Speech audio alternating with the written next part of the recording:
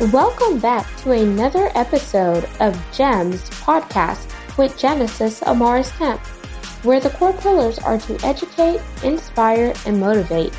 Sit back, relax, and enjoy this segment. Welcome back to GEMS Podcast. I am the founder and host, Miss Genesis Amaris Kemp, and with me today is Amber Hines.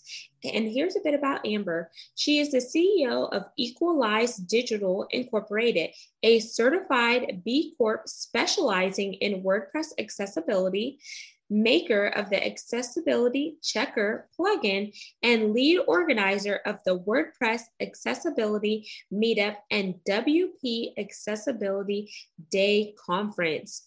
Through her work at Equalize Digital, Amber is striving to create a world where all people have equal access to information and tools on the internet, regardless of ability. Since 2010, she has led teams building websites and web applications for nonprofits, K through 12, and higher education institutions, government agencies, and businesses of all sizes. In addition to accessibility, Amber is a recognized search engine optimization, also known as SEO, UI, UX, and WordPress expert. Equalize Digital is a corporate member of the International Association of Accessibility Professionals, IAAP, and a WordPress VIP agency partner. So without further ado, please welcome Amber Hines to GEMS Podcast, where this segment will be focused on website accessibility. Thank you so much for having me. I'm excited to be here. My pleasure, Amber. Before we dive into our segment today, I always like to start off with the icebreaker. So please share a fun and interesting fact about yourself that obviously I don't know, nor does my community, and maybe not some of your followers. Yeah. So a fun fact about me is that I have been on a TV show on Going RV, which is a lifestyle TV show on the DIY network. Wait, I think it's on there. Yeah, but it's like owned. It's a network owned by HGTV, and it was all about my husband and me when we bought a travel trailer, because we actually lived in our travel trailer full time for more than a year, and traveled around with we had 3 kids at the time. We have 4 now. It was really fun. It was also a lot of work. I had no idea how much work it is to film a television episode, but it was a fun thing we did. Oh, wow. That is, sounds super fun. So we wanted to actually rent an RV when my dad got sick, because he being paralyzed some days after being in the hospital from the waist down. And so we wanted to do an RV trip from Texas to Minnesota, where some of my family is. And we didn't realize the work that goes into like renting an RV, cleaning it, and etc. So we never got to do it. And I think that's one of our regrets, because my dad ended up passing away in November of 2020. So my husband keeps saying, man, we should have really did that RV trip, because it was his idea. And I'm like, dude, I have no idea how to drive that big hunker of a thing. So when you shared that, that made me think about the RV, but it also made me think about the movie RV.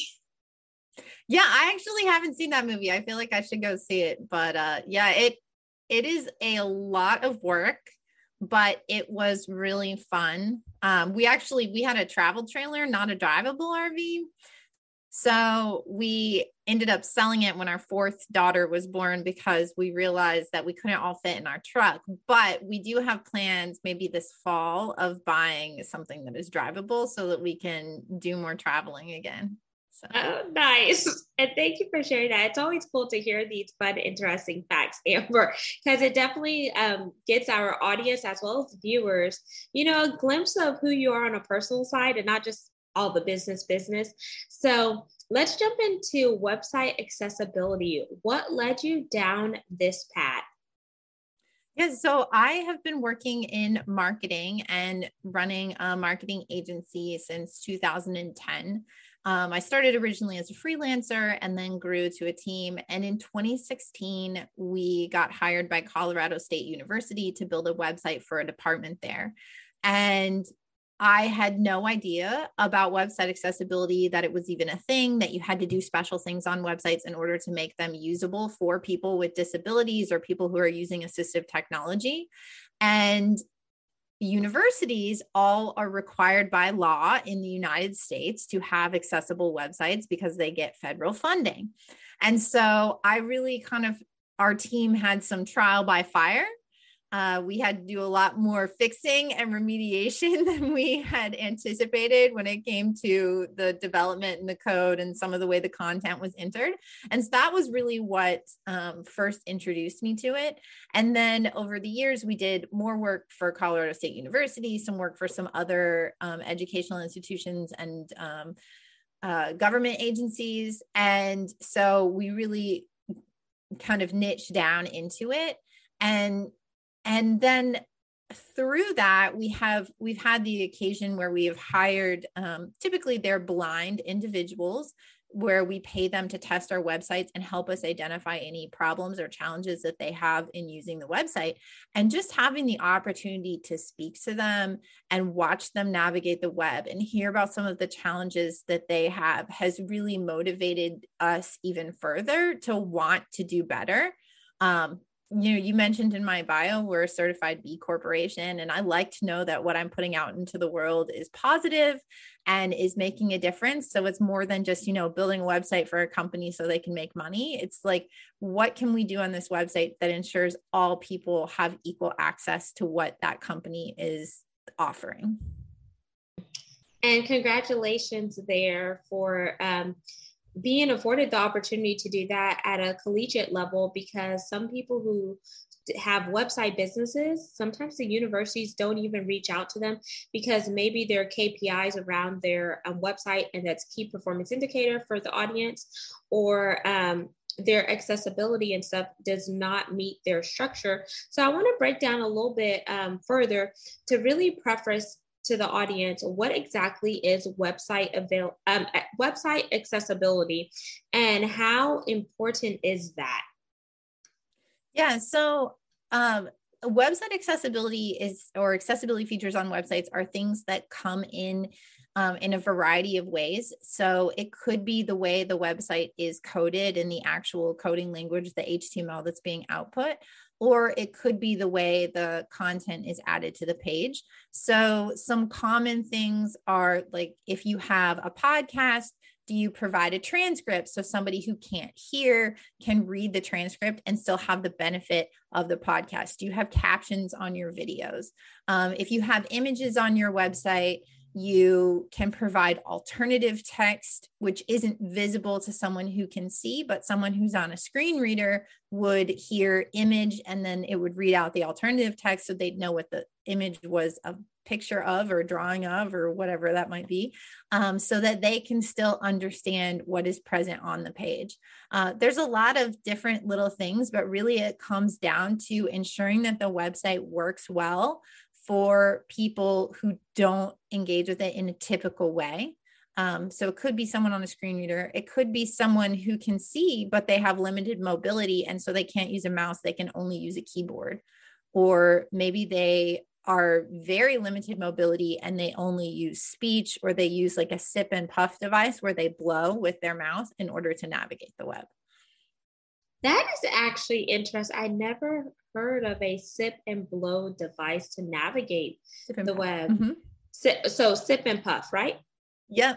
Okay. Yeah. Or you may have heard of like eye tracking, because there are also things that people who have no use of any of their limbs, like they'll use eye tracking in order to be able to type and navigate on a computer. So there's a lot of things, and really that's when you start to think about what special features do I need to have on my website in order to ensure that it really works for all people. Yes, and let's dive in deeper there, because I think that would definitely give people some takeaways with for those who have a website, but they also want to make sure that it is accessible in the ADA community, because we don't want to leave out a group of people. So let's talk about people who have social media that they take the content and convert it to their website, as well as YouTube, because I know a lot of people like to go on YouTube. So you mentioned captions and etc. So can you dive it a little bit deeper into those areas, Amber, and just give some practical tips and tools on some things they could do to tweak? Sure. So I think if you're reusing content, I think it is great to pull things off social media and put it on your website, because that actually affords ways for you to make it more accessible. So a lot of times with videos, you want to have captions, but you don't just want to have YouTube's auto captions. You want to actually go in and correct it, make sure that it doesn't have typos or misspellings, that it's accurately timed and the words on the screen line up with what the person is saying. But you also could provide then below the video, when it's embedded on your website, that transcript, which is important for someone, for example, who is deaf and blind, because they can't read the captions on the video, and because they can't see the video and they can't hear the video. And so that would be the only way that they'd be able to engage with that content. On social media, it sort of depends on what platform you're on. Twitter and LinkedIn, they both have features when you're adding an image to a social media post where you can actually type what the alternative text is. On Facebook and Instagram, they don't have that feature. So what I will typically do if I post an image to Facebook is I'll write my caption, and then below the caption, I'll just write image alt, ALT, because that's the short for alternative text, image alt, colon, and then I'll just like write a literal description of what is in the image that I'm sharing. So that someone who is on Facebook, because you might not realize this, but blind people use Facebook too. They even use Instagram too. So they can still get access to whatever the content was that I shared. And so really it's about, just being sort of thoughtful and providing descriptions of things when you're on social media, making sure you have captions. If you're sharing a video to a platform like Instagram that doesn't support closed captions, then usually you want to put open captions on them, where you're actually editing the captions as you speak on the video before you share it to like your reels, or wherever that might be. Same thing on TikTok. And actually they show a ton of increased conversion, because most videos, as you're going through feed, they play with the sound off. And if you have captions, the words might flash by, even for someone who is a hearing person. And that might make them pause and actually decide to watch your video. There's a ton of research out there that a lot of videos, like the vast majority of videos consumed on social media, are consumed with the sound off. So putting captions on them will help you have more reach and engagement with everyone, not just with an individual who's not a hearing person. Wow. And thank you. This is a lot of learning and information. So I'm so grateful we're diving into this topic. So like, for example, because I'm not going to act like an expert here. So like if I'm uploading a video on Instagram, Amber, and I'm uploading it from my PC. So the video's uploading. How do you necessarily add the captions there automatically? So on Instagram, the challenge is that there isn't a place to upload captions. So you would actually need to edit the captions on your video wherever you're creating it. So you can do this if you had Adobe Rush, if you're using that. I think I will fully say I'm not too pro up on Canva, but I'm pretty sure you can edit videos on Canva. And so like pretty much wherever you would edit your video or create it, there are apps like for your phone. If you're just creating a video on your phone, where you can edit, and then you would just type in the captions, and it usually puts like a little black box around it, right? And you put it wherever on the screen you want it to go. But wherever you're editing and creating the video is where you would add the captions, and then it just uploads a normal video file to Instagram. So let's think about the legal aspects here, because it's so important to just make sure that we are legally in compliance. So are businesses forced or enforced to have certain requirements around website accessibility, especially when we think about, diversity, equity, inclusion, and now belonging? Because we have a lot of corporations that have websites, but they may not necessarily be conducive for everybody. So who holds them accountable? And feel free to rephrase that question if it makes it easier to answer and dissect. Yeah, so it really depends on where you are in the world and what kind of website you have. Here in the United States, there is Section 508, which applies to anything that receives federal funding, which this could be, like I mentioned before, universities, it could be a government entity, it could actually be a nonprofit that gets a grant from the federal government. And then there's the Americans with Disabilities Act, or ADA. The Department of Justice actually just released on March 18th a statement strengthening the fact that the Americans with Disabilities Act applies to all public businesses and that website accessibility is part of that. They put up a statement that all websites have to be accessible under the ADA, and they have been in the past year doing increased enforcement. So really, if you have a business that serves the public, you have to have an accessible website under the Americans with Disabilities Act. And then if you go outside the United States, that's the same case as well. There's a lot of laws in Europe. There's laws in different Asian countries. Canada, Ontario actually has a very strict one. Theirs is limited to businesses that have more than 50 employees, but you can have very large per day fines from the government if your website is not accessible in Ontario. So really there are laws that say it applies to everyone. And I think the safe bet is to assume that it applies to you and that your website needs to be accessible. That's a great answer. And I like how you came with the different laws and the things that were passed recently, because I had no idea that something was passed as recent as March 18th. So it's not even a month old yet. But it's also a good way to just make sure that these businesses are catering to everyone, like I mentioned, but also putting in measures to hold them accountable, because sometimes businesses love to check the box and move on to the next thing because it's not important to them. But when it hits them in their pocketbook, then it becomes very important, you know? And yeah, and what's really important to know is that accessibility it really does a lot of things. And like a lot of accessibility improvements can improve the speed of your website. They can improve the search engine optimization of your website. They can improve the conversions on your website for everyone. So there are real business cases for doing it. I think too, a lot of maybe bigger businesses, we've been hearing a lot about diversity, equity, and inclusion, and disability inclusion is part of that. And so really, like, there's a lot of reasons why businesses should do this and why they'll benefit from it if they just like put some thought into it. Thank you. Yes. Thank you for sharing that, because Amber, whenever you think about it, because you're part of the B Corps, so do you see more website accessibility in the B Corp community as opposed to any other community?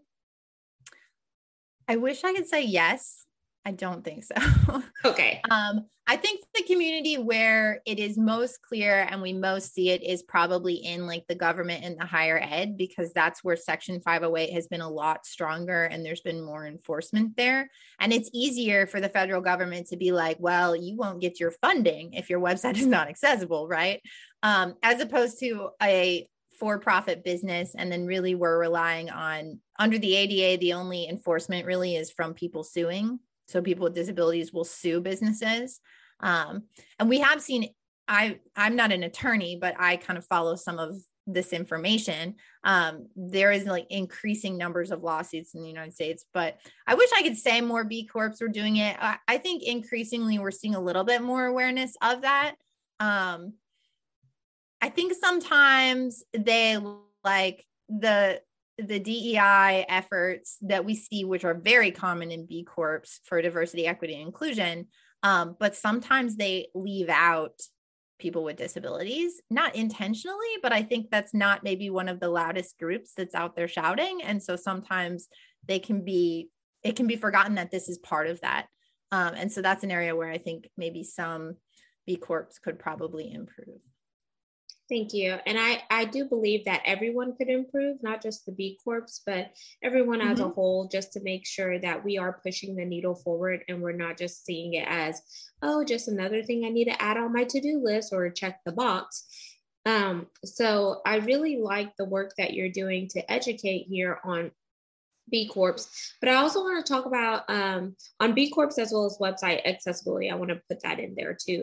So I want to talk about challenges because sometimes people don't understand what the challenges are around website accessibility and etc. So in your line of work, what are some personal challenges that you have faced and how has it strengthened you in the work that you're doing today? Yeah. I mean, I think, first of all, accessibility requires a learning curve or it has a learning curve if you've never done it before.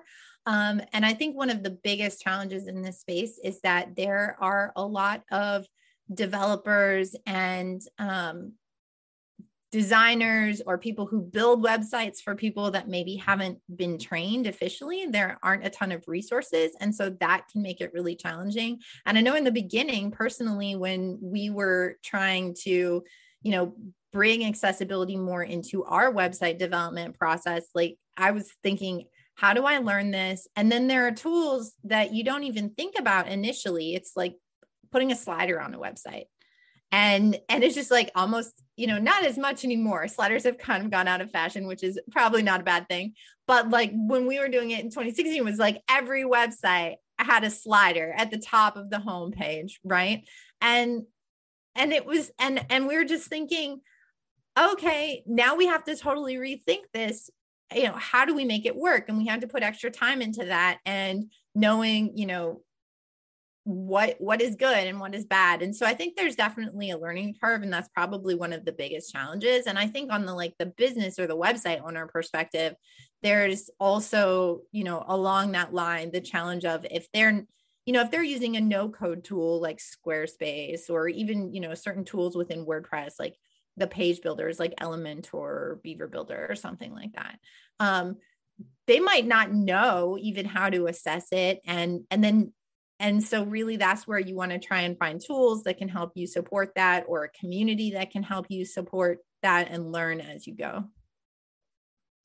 And I like how you explain your challenges that you face, and you didn't just talk about them personally, but you also talked about other challenges that other people face in website accessibility and the learning curves, because it's so important to, see those learning curves as an opportunity for personal growth as well as professional growth, because then once you learn from those opportunities, you're able to help somebody else that is in your area of expertise. And I always say we are better when we come together and we share and exchange information, because that's how we're going to continue to build and accelerate. Yeah, so definitely. If anyone is interested in learning more about website accessibility, what are some ways they could find out information, or are you teaching any courses on it, Amber? Yeah, so I run the WordPress Accessibility Meetup, which meets twice a month. We're the first Thursday of the month at 10 a.m. Central and the third Monday at 7 p.m. Central. They're on Zoom, so they're all virtual. They're live captioned. So we have a captioner who actually comes and captions it in case someone can't hear the presenter. And it's not always WordPress specific. So like one of our speakers who's coming up is someone who has a podcast and he just interviews people with disabilities. And so he's going to be sharing general website accessibility information that's not WordPress specific. So it'd be relevant to anyone who's built a website anywhere. You can find that on meetup.com if you just look for WordPress Accessibility Meetup. There are some great resources. You mentioned the International Association of Accessibility Professionals. They have certification courses and they have free resources, like training classes. Another really great one is DEQUE. It's DEQUE. They have free courses and some paid courses, and they also do a big conference, which it just happened in March, but you can watch all of the recordings for free on their website. It's called AxeCon. So those are some of my top recommendations for like classes and learning and connecting with other people. But I would say like one of the big things is learning by doing. And so there are some tools, like browser extensions. We have a tool for WordPress websites called Accessibility Checker, which has a free version that's out there on WordPress.org. And it scans your website kind of like an SEO plugin would do. It only does it for accessibility. And it says, here's the things on this page that you can improve. And so putting something like that on your website and looking at its reports over time, you start to learn. You're like, oh, it's going to tell me every time I forgot to put alt text on my image, or every time I use my headings in the wrong order and I put a heading 5 just because it was smaller than the heading 2, but I really should have put a heading 2. So like learning by doing is really helpful, I think. And thank you for sharing those websites. So DQ.com, AxCon, and IAAP. By any chance, was IAAP an administration group before? Because it kind of reminds me of this administrative professional group that I was a part of like years ago when I was an admin. Sorry about that. No worries. Do you want to pause and re-ask? Or no? Yeah. So, okay. So by any chance, is IAAP, were they part of a administrative assistance professional group? Because it kind of rings a bell, but I just want to make sure I'm not thinking about the same group. Yeah, no, I don't think so. I think they've always just been related to accessibility. They do on the web. They also do accessibility in built environments. So like physical building accessibility too. Okay, cool. So we have IAAP, we have DQ, which is DEQUE.com. And then you mentioned if anyone is interested in looking at all the free videos and trainings, it's on axcon.com. Is it AXCON? It's AXE-CON.com. Okay, perfect. And do you mind sending me that information? Because I could include it in the show notes, Amber. Yeah, I'd be happy to do that. And we do have recordings too from all of our meetups. If you go to equalizedigital.com/meetup, then you can get all of the recordings from ours as well. Okay, perfect. Okay. So Amber, I want you to leave us with your call to action for this segment for the listeners as well as the viewers, and then close us out with your website and where you hang out primarily on social media. Yep. Well, if you have a WordPress website, I'd love for you to try our plugin, Equalize Digital Accessibility Checker. You can try it for free, either off of our website or off the WordPress plugin directory. Otherwise, attend a meetup, learn more about accessibility, because even just starting small and making 1 or 2 changes in how you add content on your website, even if you're not a developer, that could make a huge difference for someone with disabilities and allow them to access the awesome stuff that you're putting out into the world. So that's my big call to action. If you're looking to connect with me, I have a Facebook group, the WordPress Accessibility Facebook group that I hang out in pretty frequently and answer questions. Again, it's kind of like you don't necessarily have to use WordPress to join if you want to just ask questions about accessibility. And then I'm pretty active on Twitter, and my handle's kind of hard to spell, but I will definitely send it to you, Genesis, so that you can include it in the show notes. Amazing. But what is the handle? Just say it out loud. And then of course, it's Aucoeur blog. So it's French. It's AUCOEUR blog. It's a very old handle that I keep thinking I need to try and change my name, but my name is common and everybody has my name, so I don't really know what to do. No worries. And Amber, I want to thank you so much for coming on GEMS podcast today and talking about all things website accessibility and just really dropping that knowledge for us. And for you listeners and viewers, make sure you subscribe and share this segment. We are on 40 plus platforms, and follow us on YouTube at GEMS with Genesis Amaris Kemp for all things video content. And we are actually looking for brand ambassadors and brand sponsors. To find out more information on how you can contribute to the mission to educate, inspire, and motivate while intersecting and connecting the dots between diversity, equity, inclusion, and belonging, head on over to Genesis Amaris Kemp for more information. Your monetary contributions and donations will not go unnoticed. And we are ranked in the top 3% globally per www.listennotes.com. So until we chat next time, peace, love, and lots of blessings. Have yourself an amazing day. Get your website accessible and level up in all areas so your business can grow and thrive. So until next time, ciao. Thank you for listening to another segment of GEMS Podcast. Hope you enjoyed this recording. Make sure you like, comment, share, and subscribe to GEMS Podcast on your audio platform, as well as our YouTube channel, GEMS with Genesis Amaris Kemp.